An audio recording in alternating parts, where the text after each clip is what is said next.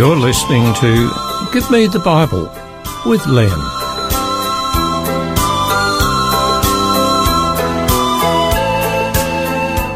Today's topic is called Reference Point.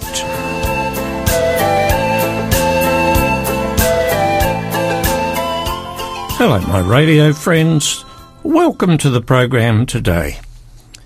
Recently, I was in the outback with a group of friends in western New South Wales. It was cold and clear, and at night when we looked up into the sky we could see many bright stars. It reminded me of a time when our children were younger. Our second son was studying neurophysiology at university and had a good friend who was studying medicine. We invited Patrick, the friend, to come on a four-wheel drive trip where we went cross-country to Farina near Lee Creek, then around the top of Lake Torrens across to Woomera. For Patrick, this was a completely new experience. One night, while sitting around the campfire, Patrick remarked, "I didn't know there were so many stars in the sky." Up until this time, he'd only lived in cities, mainly in Hong Kong, where all the ambient light and pollution prevents seeing a clear sky. Well, anyhow, back to western New South Wales. I asked my friends, could you tell me in which direction you would find south? They made some guesses, but nobody was right. So I ask you, can you work out south by looking at the stars at night? Well, here's the answer. Look up at the stars until you find two bright stars, and near them a kind of a cross. The two bright stars are called the pointers, as they point to the Southern Cross, not visible in the Northern Hemisphere. The Southern Cross consists of 5 stars, the main ones being at the top and bottom and 2 others at each end of the arms of a cross. The cross is not necessarily standing vertically. Sometimes it lies on its side, depending at the time of the year. To find south, you must check the distance of the vertical, that's the longer axis. Then you draw an imaginary line 3.5 times the length of the vertical axis, extending in a straight line out from the bottom star. Then you draw an imaginary line dropping straight down to the earth, and that's where south should be. When the early explorers traversed our land and navigated the seas around the continent of Australia, they used a device known as a sextant during the day to find their position. The sextant relied on the sun as a point of reference. At night, the point of reference was the Southern Cross. Locally, when moving about in the area where you live, you would use points of reference such as certain buildings, trees, roads, hills, or waterways to know where you are.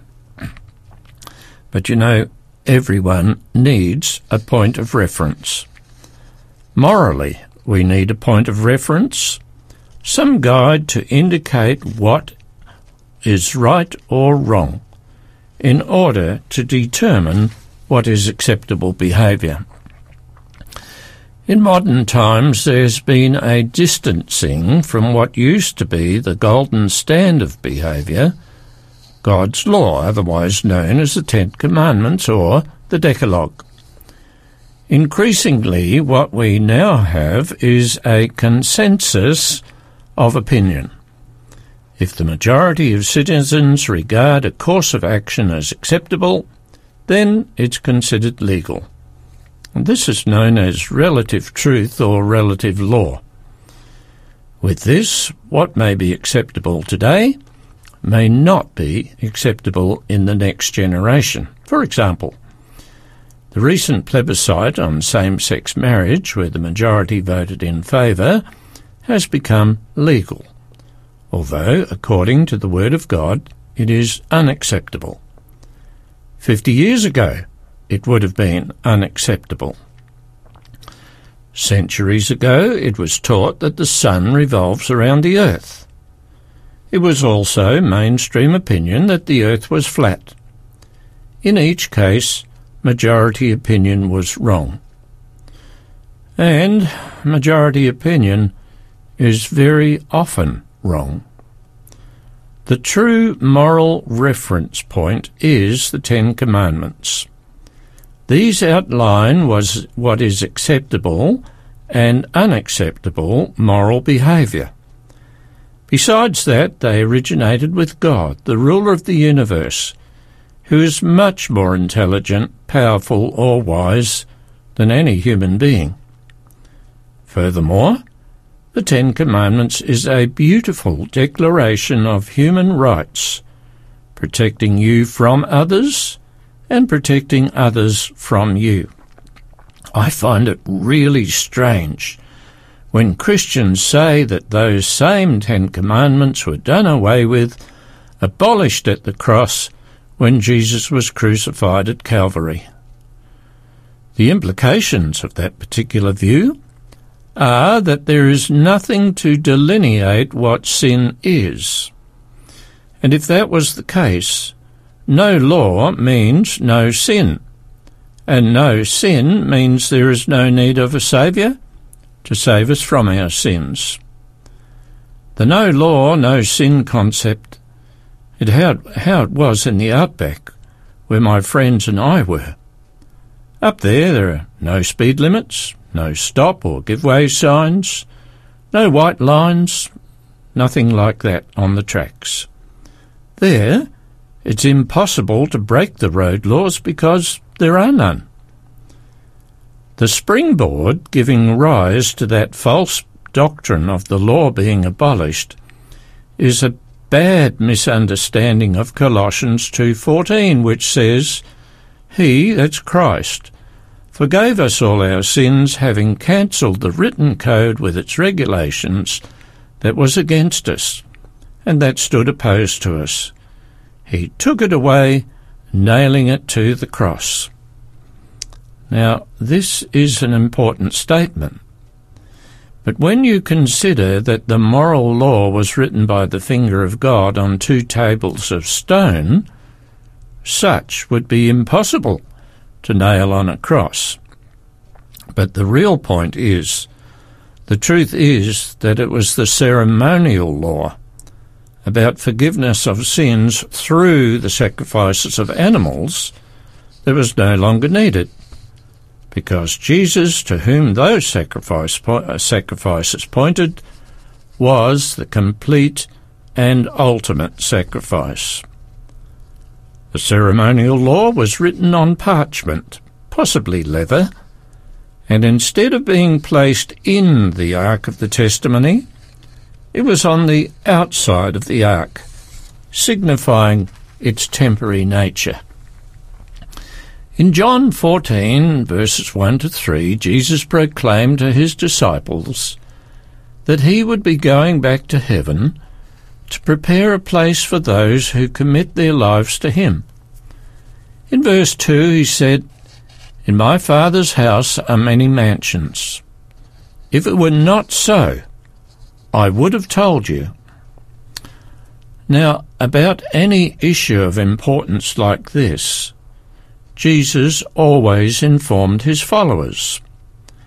So if the moral law was to be abolished, did Jesus have brain fade and forgot to let his disciples know about that? Well, I don't believe that's the case, because the moral law was never abolished. In fact, what Jesus said was exactly the opposite, and it's recorded in Matthew 5, verses 17 to 19. And here are his words. Do not think that I have come to abolish the law or the prophets. I've not come to abolish them, but to fulfill them.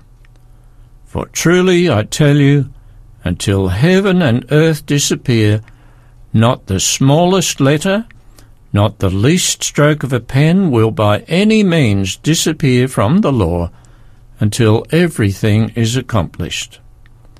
Therefore, Anyone who sets aside one of the least of these commands and teaches others accordingly will be called least in the kingdom of heaven. But whoever practices and teaches these commands will be called great in the kingdom of heaven. It is ridiculous to claim to be a Christian who loves the Lord while believing God's law, the reference point, no longer applies. In fact, Jesus said much stronger words than that. He said that those who ever set aside God's law would be least in his kingdom, in other words, outcasts. It is ridiculous to claim to be a Christian, to love the Lord, to believe God's law is tossed out. Because Jesus said, "If you love me, you will keep my commandments." The proof of love is more than pretty words. It is obedience. Jesus is our example. So what did he do? Well, in John 15:10, he said this, "If you keep my commandments, you shall abide in my love, even as I have kept my Father's commandments, and abide in his love." Now, I'm fairly certain most of us have had, at some stage, been a passenger in a car or bus and have been taken through unfamiliar territory. Any reference points, unless you're really observant, don't mean a great deal. Yet you still have a different reference point, different from the law, that is, and that's the driver or the guide, depending on the particular situation. Because you trust the driver or guide, there is no need to be anxious about getting lost. And this applies in a spiritual sense also. There is no concern about being lost for eternity if you are led by someone whom you know knows the way to eternal life. Jesus is that driver, that guide. In John 14 verse 6, Jesus said, "I am the way and the truth and the life. No one comes to the Father except through me." You notice he said, "I am the way." As our reference point, he not only shows the way, but is the way. So what does it mean, then, that he is our way? Well, first off, he addresses our very human instinct to know where we are going before we start a journey. The disciples wanted to know the next step, the next turn, the ultimate destination of where this journey in faith would lead. When we have a long trip ahead of us, we want to turn on our GPS and get an idea of how long it'll take and the roads we'll travel to get there. We determine the best, fastest routes and then start our journey. Thomas was looking for the same kind of information. We're going to stop here and have a little break and go on straight afterwards. Turn your eyes upon Jesus. Look full in his wonderful face, and the things of earth will grow strangely dim in the light of his glory and grace. Oh, soul, are you weary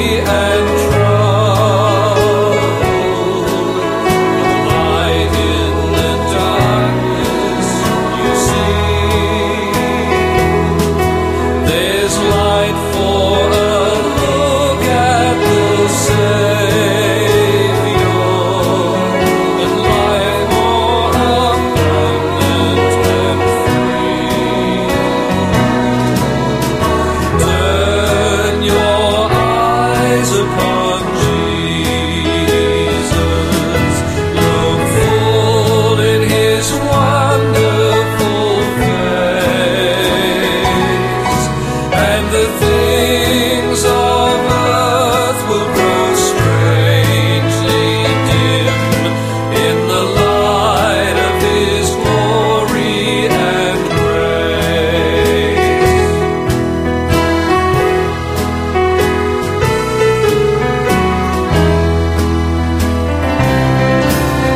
His word shall not fail you, He promised. Believe Him and all will be well. Then go to a world that is dying, His perfect salvation to tell. Turn your eyes upon Jesus. Look full in His wonderful face, and the things of earth will grow strangely dim in the light of His glory and grace. And the things of earth will grow strangely dim in the light of His glory and grace.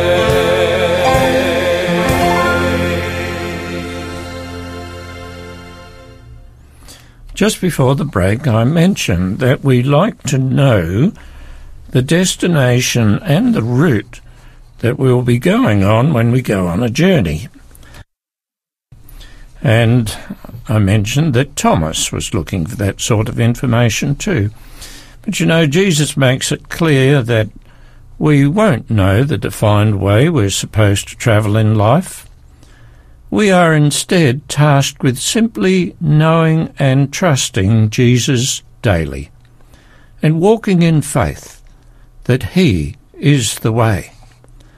When we abide in Him, we will not know a defined course, but we can rest in the comfort of faith that He will lead us exactly where we need to go as we walk in Him. Now, this leads to this other meaning. In John 10, Jesus compared Himself to a good shepherd. When He's brought out all His own, this is John 10, He goes on ahead of them, and His sheep follow Him because they know His voice. But they will never follow a stranger. In fact, they'll run away from Him because they don't recognize a stranger's voice. Now, Jesus used this figure of speech, but the Pharisees did not understand what He was telling them. Therefore Jesus said again, "Very truly, I tell you, I am the gate for the sheep. All who have come before me are thieves and robbers, but the sheep have not listened to them. I am the gate. Whoever enters through me will be saved. They will come in and go out and find pasture." So here Jesus is comparing Himself to a shepherd and us to His sheep. Sheep don't choose their own path to safety and protection, but rely on the shepherd to guard and care for them. In order to be safe, we have to trust the shepherd and not wander off on our own adventures and try to find our own way. That will lead us to danger and pain. But when we follow Jesus, He leads us to exactly where we need to be. Finally, He makes it clear that He is the way to the Father, and by extension to heaven. He says that He goes to prepare a place for us, and this suggests that after we've completed the journey of this life, and if we've been faithful to Him, we will be given a place of rest where the Father is. Morris Venden, a preacher-writer, likened his journey of life as to be driving a car to the holy city, and his is a modern-day parable. And here's what he says. He's driving along, And approaching from the opposite direction comes a semi-trailer loaded with hay with a pitchfork sticking out at the top of the load. This represents the devil, who delights in destroying God's people. The semi forces the car off the road and it ends up in a ditch. Then comes a kindly man from apparently nowhere and helps get the car back on the road. This man represents Jesus. He asks the car owner if he would like him to drive, and the owner lets him take the wheel. On the way, another semi loaded with hay comes along, but instead of forcing the car off the road, it's unable to, because the driver has a power that makes the semi stay on its own side. This happens a number of times, and the car owner now decides to take the steering wheel, being confident that he can handle the oncoming semis loaded with hay.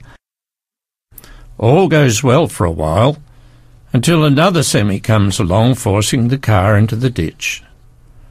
The kind man helps get the car out of the ditch and asks, "Would you like me to drive again?" Consent is given, and they together continue the journey toward the holy city. Another semi loaded with hay approaches, but like before, it's unable to force the car into the ditch. The owner thinks to himself, "There's really something special about my driver." But after a while of smooth sailing along, the owner requests that he might drive again. Like before, while he drives, the semis force the car from the road.